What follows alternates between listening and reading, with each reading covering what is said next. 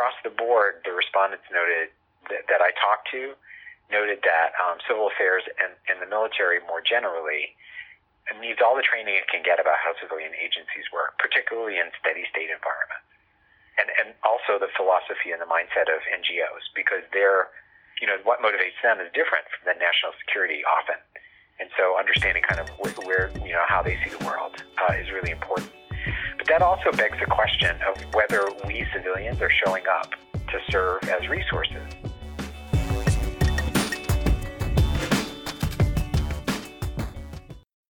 Hi, and welcome to the 1CA podcast. My name is John McElligott, your host for today's episode. We're joined today by Ryan McCannell, who is the author of an issue paper submitted to the Civil Affairs Association. It's entitled The Evolution of Civil Affairs and Interagency Partnerships in Sub-Saharan Africa. Ryan, thanks a lot for being on the 1CA podcast. Absolutely, John. Thanks. You're currently serving as the senior advisor for the U.S. Agency for International Development, USAID, or other people will just call it AID, in the Bureau for Africa in Washington, D.C. From 2016 to July 2018, you were the USAID advisor to the U.S. Army War College Peacekeeping and Stability Operations Institute, otherwise called PKSOI. That's in Carlisle, Pennsylvania. And how long have you been at USAID? Well, first, let me update you. Since November, I actually have jumped ship in the Africa Bureau, and am now serving as the acting office director for our Global Office of Conflict Management and Mitigation. Wow, congratulations. Yeah, thank you. And I'm the third USAID person that I know you've had on the podcast, and I think that says something about how closely aligned our two communities really are. I want to thank you on behalf of my colleagues and me for your great interest in the organization. I would just say, just quickly for people who don't know very much about USAID, although the work we do is pretty different, the sort of logic is pretty similar in that we're a matrixed organization. We have, in the same way that the DoD has its combatant commands that are regionally aligned, we have regional bureaus, so does the State Department, and then we also have a number of functional bureaus. And so I've joined the same one where both Diana Parzek and Kevin Melton, who were some of your previous interviewees, are now part of, which is called the Democracy, Conflict, and Humanitarian Assistance Bureau. And so I'm now in one of the sister offices of those two individuals who spoke already with you. Oh, that's great. Now, why the shift from Bureau for Africa to what you're doing now? The main reason is because I've been an Africa specialist for most of my career, and this was an opportunity to learn something different. And then I think also, after 3 years in Carlisle, one as a student and two as a teacher, it opened my eyes to the great amount of work that we could be doing across the civil-military divide, and that's really what motivated me to write the paper. Clearly, it looks like the last couple of years of working in Carlisle at PKSOI would you say that's the strongest connection most recently that you've had to civil affairs? Yeah, it's always been an indirect connection, and unlike I think a lot of folks that have been on the podcast to date, I don't have any military experience. The closest that I have been involved is on the planning side when AFRICOM, the Africa Command, was being stood up, and then over the course of the last few years. I've also been really,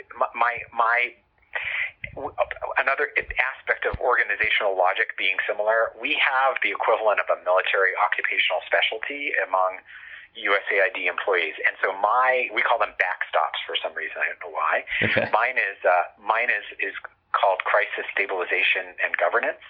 And so when a few years ago, when there was a lot of talk and interest about setting up an institute for the military support to governance, down in Fort Bragg, that was something that caught a lot of our attention because as a democracy and governance officer, basically at USAID, we wanted to sort of understand what it is that civil affairs was planning to do at that time. And more recently, a lot of my students and friends at the War College, the civil affairs folks know how to find us. Good. USAID folks. And so as a result, what's kind of weird is that many of the current sort of colonels in the civil affairs structure were either in my class or some of my students, which is weird. Very nice. But pretty cool. Yeah, it gets to be a pretty small network. especially keep running into people over and over at a couple of these, the 3Ds, right? And that's great because you know people who have been there before, you can call, even if they've been retired. People are more than willing to share from their experiences. That's great. Well, Ryan, I wanted to dive into some of the topics of your paper. It's again entitled The Evolution of Civil Affairs and Interagency Partnerships in Sub-Saharan Africa.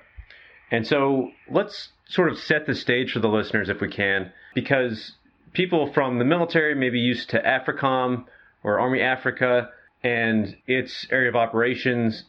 Does the Aid Bureau for Africa cover the entire continent, or is it overlap with the DoD side? You're touching on an important point of the coherence or lack thereof across the civil and military perspective. So the short answer is no. The way that we divide the Africa region up, or the African continent up, is similar to that of the State Department. In fact, it's identical. Where we consider sub-Saharan Africa, which is to say all of the countries that are south of the sort of northernmost tier that runs from Morocco to Egypt, all of those are part of our Africa Bureau.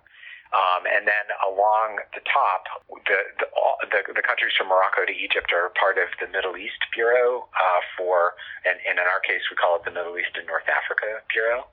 And so that automatically creates some complexity when trying to get any conversation going with AFRICOM, because we have to involve two of our bureaus, and so generally does the State Department. So more phone calls, more meetings, more people to clear up any confusion about who's going to be where and who's going to fund it and what they're going to do. That's right. Okay.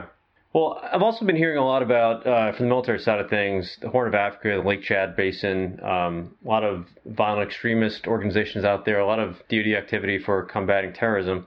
And I know AID has some work out there as well. What would you say are hotspots for aid in African nations? Yeah, well, I'm glad you asked. I think one thing to keep in mind is that when you're dealing with Africa, and anybody who's listening will understand this, there are generally two parallel conversations that are always going on, and sometimes they talk to each other, but more often they don't. There's a security conversation that really, of course, focuses on the military, but also law enforcement. And then there's a whole development and governance kind of conversation that is where USAID and, to some extent, the State Department really focus. Certainly a lot of the NGOs that are active in the region. And so often what's frustrating about working in the region is that sometimes those conversations are going on in parallel without reference to each other. And so the two areas that you mentioned, Horn of Africa and Lake Chad Basin, are two obvious places where both of those are aligning pretty closely in terms of the concerns and threats that we have. And, of course, on the USAID side, we also break it down a little bit more in terms of long-term development, which is where most of our offices abroad, our missions, as we call them, focus. And then all of the special things that we have, like the Office of Foreign Disaster Assistance and the Office of Transition Initiatives. Increasingly, we've had a lot more engagement by those special elements of USAID's capabilities that are focused more on addressing, humanitarian challenge, like short-term humanitarian emergency relief kind of challenges, and also political transitions, particularly in those two regions, but also increasingly now across the Sahel. So when you mentioned before I was a senior advisor when I came back from Carlisle, I was actually working on the area on the border between, focused from Washington on the policy issues surrounding the areas where Mali, Niger, and Burkina Faso all come together, because the violent extremist threat is really, starting to migrate south. Yeah. And so that's another area where we're trying to figure out, how does development have a contribution in terms of addressing the grievances that people might feel that might lead them to, to make the decision to, I guess, become violent extremists, right, or support violent extremists. Yeah, that's incredibly complicated, and nothing that one country is going to solve alone. It's tough for outside countries, in my experience, to fund enough to give locals, enough faith in their government and providing governance at certain levels. Well, just to turn it a little bit also toward, I think, where we're going to go, one of the places of convergence that actually where things kind of work relatively well in our big, vast government is at the country team level, which is where the ambassador of the U.S. Embassy convenes the senior defense official and the defense attaché, right, alongside the USAID person, alongside like the law enforcement folks, and tries to develop some coherence. And that's pretty easy. I can't say it's easy, but it's simple. It's more. It's easier done at a country level than it is at any other level in our system. Yeah. They're the people on the ground. They understand the flow of the culture and society, and it is a team. I mean, in my experience and what I've heard from fellow colleagues at AID, colleagues of yours, they've said that system has become stronger over the years from experience. Well, just as important, though, John, the authorities are clear, right? The President of the United States gives the ambassador the power to represent the president, right, and a specific coordination role, whereas that's not necessarily clear kind of at a regional level. When you sort of draw back and are trying to do things across countries' borders, it gets more complicated. And then at a sort of macro level, it raises the question, the combatant commander, are they not, sort of in more of a command and control kind of perspective than we might otherwise be. So, okay. Yeah. So your paper talks about the evolution of this partnership, and I want to start at what could be described as the beginning, 2007, when AFRICOM stood up. So it was established then, and your paper talks about the early days of CA, Civil Affairs Forces working under AFRICOM, and I took it as being described as lacking strategic coherence, overlapping activities, a lack of cultural awareness, a general blasé attitude to coordination. What is that accurate? And what would you say has been learned that may have led to the lackluster start to CA forces in AFRICOM? Sure. So I want to preface this by saying that there is a happy ending, right? Yeah. So I don't want to come across, and also, like people are wondering, where on earth did this dude get all this information? So one thing that I did, the reason I think what maybe part of the reason that this paper got the attention that it did was that I actually went out and interviewed about 40 people, a third of them actually civil affairs, members of the civil affairs community, and the others, a like number from USAID, and then the rest kind of from State Department and from at the NGO community. Yeah. To talk That's not normal. Relationship. Well, for issue papers that come into the CA Association, I think the human subjects approach that you took, first-person accounts, is fantastic. So I highly recommend going to Carlisle and being given 2 years to think big thoughts to do this, because that's exactly how I got it done. And it was a great learning opportunity for me. The point that I would make is that in addition to just the individuals, there were also some studies that were done at the time. It's kind of hard to roll back to 2007 and remember kind of where we were as a country and national security community at that time. But this was right as the surge was starting up in Iraq and Afghanistan. There was a lot of skepticism about our national security strategy writ large, and a lot of concern within the Africa region with the announcement that AFRICOM was going to be created from our host country counterparts, and then within the civilian agency community about what that might look like. And so unfortunately, I think a lot of the folks who first hit the ground at that stage, and there's a to some extent, by the way, the Horn of Africa was a little bit of an outlier because the Combined Joint Task Force for the Horn of Africa predated the creation of AFRICOM. It was set up right after 9/11, I believe, or maybe even earlier than that, and is now the focus of it is now in Djibouti. At the time, it was offshore for a while. But in any case, for most of the rest of the African continent, there had not been a whole lot of civil military engagement in the same way that we were used to, and so there were from the military side, people were drawing from their lessons learned in Iraq and Afghanistan, a place where the military, our military, really owned the battle space, and coming into a place where that is definitely not the case across most of the Africa region, and so there was.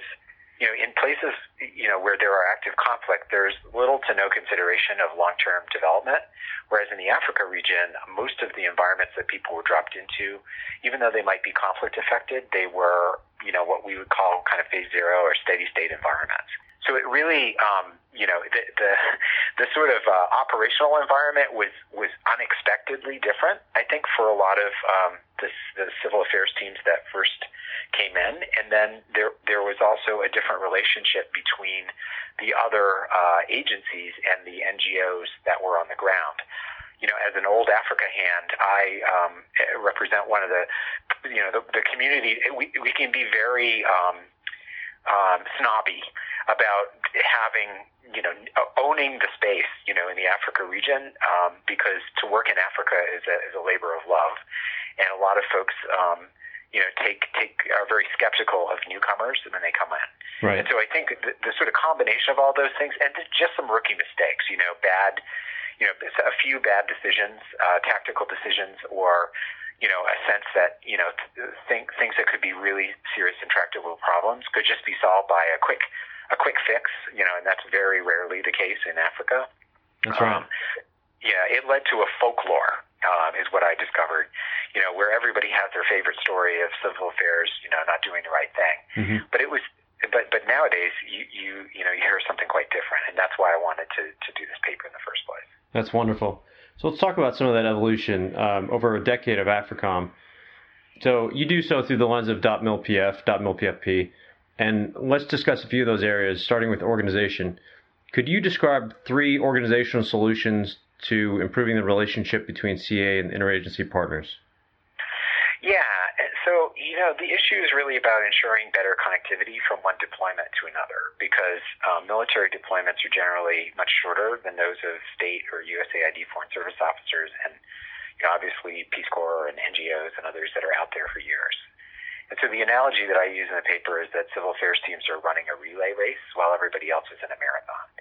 And if you put yourself in the position of the civilian partners, it's kind of a catch-22, because either you can ignore the CA teams or civil affairs teams, and bear the risks and missed opportunities that you could have otherwise, had from not having collaborated, or you can invest in the relationships, but then suddenly your contacts get redeployed, and they have to start over from square one. So several of the organizational fixes that I suggested had to do with the handover aspect. So one lesson learned, and again, these are all things that I gleaned from the interviews, is that where there is an enduring presence, so the civil military support elements and special operations forces liaison elements, the SIMCs and SOFLEs, those really pay off in terms of, providing a platform for these longer term relationships. It's easier to do on the active duty side, but reserve civil affairs planners seem to be getting the message and are trying to ensure some persistent presence. That's being supported a lot by the theaters, civil affairs planning teams at AFRICOM and some of the other geographic combat commands.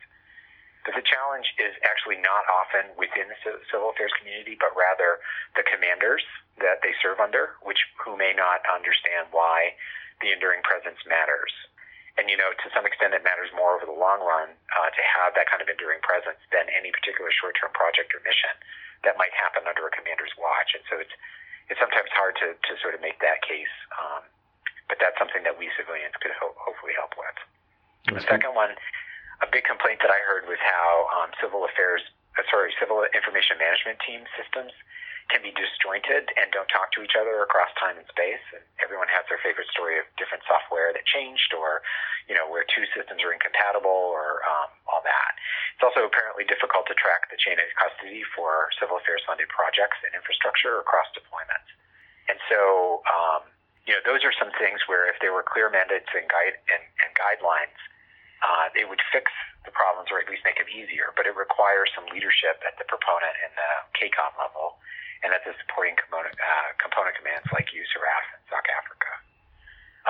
And then thirdly, the CA teams could just embrace the fact that they're in a relay race. And so success may not be getting, the sort of typical red to green. You come in and say the person behind you failed, and so, you're going to bring it to a new level. But rather to realize that, it might be 3 or 4 deployments in front of you where, success, so to speak, is achieved. And as long as you're moving in that overall goal, you're accomplishing something for the organization. Yeah. You also touched on training in the paper. And so I wanted to ask you, what did you find regarding training about whether it has evolved to have a positive, a neutral, or negative influence on those relationships between CA and Unified Action Partners? The impression that I got was that to the extent that civilian counterparts are able to engage and willing to engage during pre-deployment training, whether that be at the schoolhouse in Fort Bragg or during validation exercises, it can be a positive influence. And across the board, the respondents noted that I talked to noted that civil affairs and the military more generally needs all the training it can get about how civilian agencies work, particularly in steady state environments.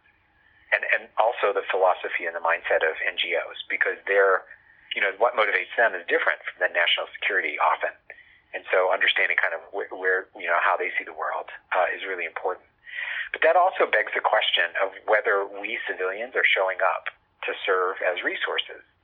And Diana Parzik, who works for our Office of Civil Military Coordination, was one of your previous speakers. She and I have been talking a lot about how to develop some ideas about how USAID could show up more holistically, both not only before, during the pre-deployment training, but also handing folks over to our, we have these mission civil military coordinators that she was talking about, right, who are mission-based folks, and then also do post-deployment, after folks redeploy, to understand how, basically so that we can all learn lessons about was that, do we give you the right information, what came up that you didn't expect, and whatever. Come on out to the 2018 Civil Affairs Symposium, entitled Optimizing Civil Affairs, which will be held at Fort Bragg, North Carolina, on Friday, November 2nd to Sunday, November 4th. Whether for special operations or conventional forces, the active or reserve CA soldier or Marine must be at the ready as the Joint Force, Army, or Marine Command subject matter expert on civil military operations. This requires continuous investment in an innovative and adaptive force, well-networked in planning and operational relationships, and persistently engaged and aligned regionally to facilitate political military goals and objectives. Given the new crossroads CA finds itself a century since its modern inception, policy and force stakeholders must re-examine the culture for civil affairs. How can the regiment optimize its force going forward? To register for the CA Symposium, go to civilaffairsassociate.org/events. Lodging is available on post on a first-come, first-served basis. For more information, go to ihg.com/Army Hotels. The symposium will be part of the Civil Affairs Centennial Week at Fort Bragg, North Carolina, which will be held on 29 October to 2 November, with a regimental ball the evening of the 2nd. For more information about the Centennial, go to soc.mil/SWCC. That's soc.mil/SWCS. Or go to Facebook at facebook.com/JFK Center and School. Ryan, what would you say about leadership in the personnel aspect of your interviews and what you gathered? Yeah, I think it matters at all levels, tactically, operationally, and strategically. Most civil affairs personnel really see it at the tactical level, and this is where a lot of the evolution has happened, and frankly, doctrine is not very helpful, because in the Africa region, over time, civil affairs has developed a better understanding of the country team model that we were talking about before and how civil affairs can contribute. Some of that really involves leading from behind and being a little patient with, for example, USAID has the ability, our mission directors have the ability to help make decisions about where civil affairs funded projects should take place, and to ensure that they match with some of our longer term development diplomatic objectives. That's not satisfying to somebody who is used to being sort of in charge of the battle space. But over time, it makes for better relationships, and it requires a certain amount of leadership. It also, that's also really important in dealing with NGOs, because as I said, they have a different perspective and philosophy, and some of them have some real issues with working directly with the military, and so to understand kind of and respect those boundaries is really important. The doctrine that civil affairs has actually, and I read a lot of it when I was up at Carlisle, unfortunately doesn't provide a lot of practical guidance for this.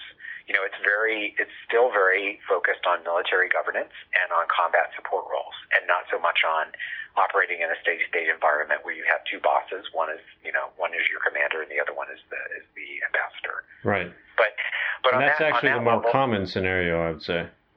I mean, you would know better than me. Certainly in the Africa region, that is certainly true. Just talking a little bit more, though, about this, operationally, ambassadors, in terms of leadership, have been incredibly important in managing country teams to encourage civil-military cooperation. And, the sort of idea of, we're one team and with one mission.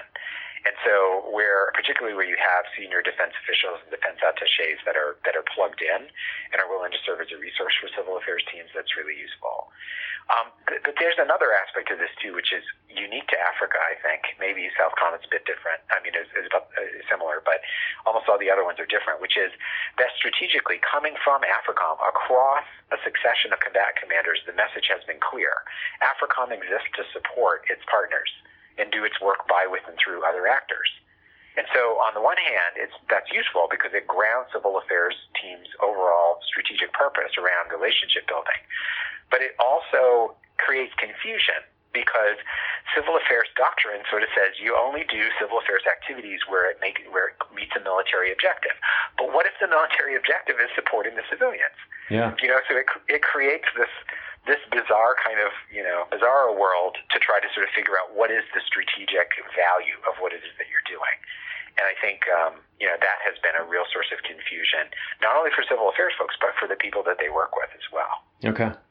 In my view, it does help that we have civil affairs forces which are aligned geographically. So in the Marine Corps, they have civil affairs groups. For the Army, the active, there's each of the battalions on the 95th Brigade that are regionally aligned. And the reserve side, we have the civil affairs commands. So from the interviews, did you get a sense that it's generally working to advance U.S. interests in AFRICOM? They have regionally aligned forces who are sort of dedicated to the languages, should be understanding the culture, and better prepared to hit the ground.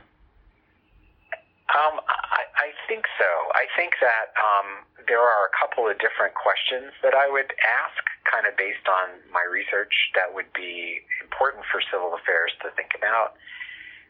One of them is, the extent to which civil affairs can help bridge that gap between those two conversations I was talking about, between the security conversation and the sort of development diplomatic governance conversation. And I think civil affairs is uniquely capable of doing that. It has to answer the question, what does consolidation of gains look like when you're not in combat? Yeah. And so, and I think, that's the Africa region is a really good place for civil affairs to kind of, chomp on that and think about it. One area where that could be useful is, to the extent that civil affairs can help African security forces develop or expand their own efforts to build productive and trustworthy relationships with their own populations. Because if you know anything about, security in the Africa region, that is a huge challenge. People run away from, their security forces instead of running toward them in a crisis. Right. And that's not always true. I don't want to, there are some African security forces that work very well, but they're the exception. I think, though, that, as I was saying before, the AFRICOM area of responsibility can serve as kind of a laboratory for the civil affairs regiment to experiment with. For example, it's a place where the internal gaps and seams in the civil affairs community, and you run a podcast called One CA. There's a vision, a great vision that the CA regiment will sort of be a unified whole. We all know that it's composed of a number of different, subunits and tribes. But in the AFRICOM region, interestingly, it's sort of working the way that it was designed to work, where Special Operations Supporting CA goes out and, is the tip of the spear in some really tricky areas. And then as things calm down, reserve units come in and sort of, have a more persistent presence. And there are several countries in West Africa now where Special Operations forces are being replaced out by reservists, and of course there are other considerations going on, but that's the way it was designed. And so there are, between that and, like I said, the consolidation of gains, and also maybe solving or looking at some of the doctrinal issues around, what does it mean to be supporting military objectives when those objectives are to support the civilians? So all kinds of great thinking, is possible based on the experience in the AFRICOM AOR. Right. Well, it sounds like you're the right guy to have done those interviews, and you were well placed for it. You wrapped up the article by including 7 recommendations. You've already talked about a few of these, but I wanted to run through them and see if you had any other comments to close up this discussion. One was improve CA doctrine. You covered that a little bit. Second, mitigate short deployments. Third, you talked about partnering with civilians on CA training. We mentioned a couple ideas and examples of how that could happen. Fourth, fix ODACA. Maybe we could talk about what ODACA means and how CA forces access those funds. Fifth, you talk about posturing CA as a leader on regional integration. The sixth recommendation is supporting a new generation of civil-military co-deployments. And finally, building a partner nation CA capabilities. So what would you say about ODACA or any of the other recommendations that you had at the end of the paper? Yeah, so ODACA stands for the Overseas Humanitarian Disaster Assistance and Civic Aid Authority and funding, which is primarily used for when the USAID's Office of Foreign Disaster Assistance requests DoD's support during a humanitarian crisis. But there's also a piece of that funding, a small portion of that funding, that is generally used for small projects that have a very narrow definition, that are not supposed to be development projects or pursued for development purposes, but are intended to sort of show the goodwill of the U.S. military and for some other specific purposes. So there's already a lot of constraints around that particular authority, but one of the pieces of feedback that was pretty universal for people who had worked with ODACA funds, and this is true for both the civilian and military folks that I spoke with, is that there are all kinds of other inflexibilities around it in terms of, if say for example, you've identified that a particular village requires a health clinic or something, and ODACA funds are proposed as a way of getting the funding that's needed for that kind of construction. Well, it can often take several years for that funding to be approved and then made available. So first of all, you're already talking about several different deployments that will have come and gone between the time that the request is made and the time that the money becomes available.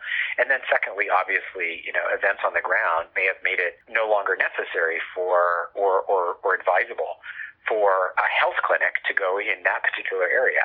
Right now, as I understand it, there's very little flexibility for ODACA to be moved from one geographic location to another, for it to be moved from a health clinic to, say, a school, or some of those very basic kinds of things.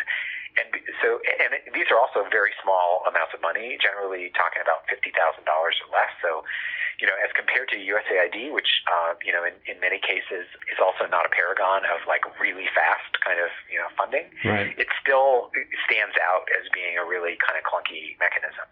And I did a little bit of engagement, with with DSCA, the organization, the combat support agency that runs it. And I think that there's more of a conversation that could take place about how that could work to better serve both sides of the civil military divide there. Okay. I think the only other one that I would say, I think we talked a little bit about the partner nation capabilities. Yeah. So USAID right now is trying to identify ways that civilians could be more connected with our military colleagues in certain settings, building on some of the lessons learned from Syria, actually, and from Somalia, where we've had some co-deployments. I think that's underway. There's always we always run into some kind of some roadblocks on that. I think it's working its way through the policy process on this side, and just having some friendly voices on that is always helpful. In terms of regional integration, I think the thing is as I sort of alluded to before, when you're in a country team situation and the ambassador is in charge of the U.S. mission to a particular country, it's pretty cut and dry who's in charge. But when you start talking about like Lake Chad Basin, or Horn of Africa and others, most major security challenges are cross-border, and so that's not an area actually where state and USAID specialize in sort of managing regional crisis response. I mean, we can do it, but it requires special and often ad hoc, out-of-the-box kind of ways, of responding. Whereas civil affairs can often set up networks across borders that can function as kind of like a switchboard, an operational kind of platform sometimes to connect through the civil information management and some of the the linkages that are established through the various networks where they could actually really facilitate communication. And that was something that that I was excited to learn about, particularly in the Lake Chad Basin area. Yeah. Where I think there's a lot more that could be done on that. So that's probably what I have to offer. That's wonderful. This is more evidence of how we want to have you guys on the podcast, have this connection between civil affairs and AID, state, all the other partners who are out there to learn from your perspectives. And I mean, you brought them together. This paper that you wrote, The Evolution of Civil Affairs and Interagency Partnerships in Sub-Saharan Africa, by interviewing dozens of people and getting first-person accounts of what they have learned, is very informative. And that's why it was recognized by the Civil Affairs Association as one of the best papers that came out of this recent round. So congratulations. Well, thank you, John. And I really credit and honor you and everyone in the community for what it is that you do. And I'm a huge fan of civil affairs. Thank you. Ryan McCannell of the U.S. Agency for International Development, thank you very much for being on the Once AF podcast. Thanks for the invitation, John.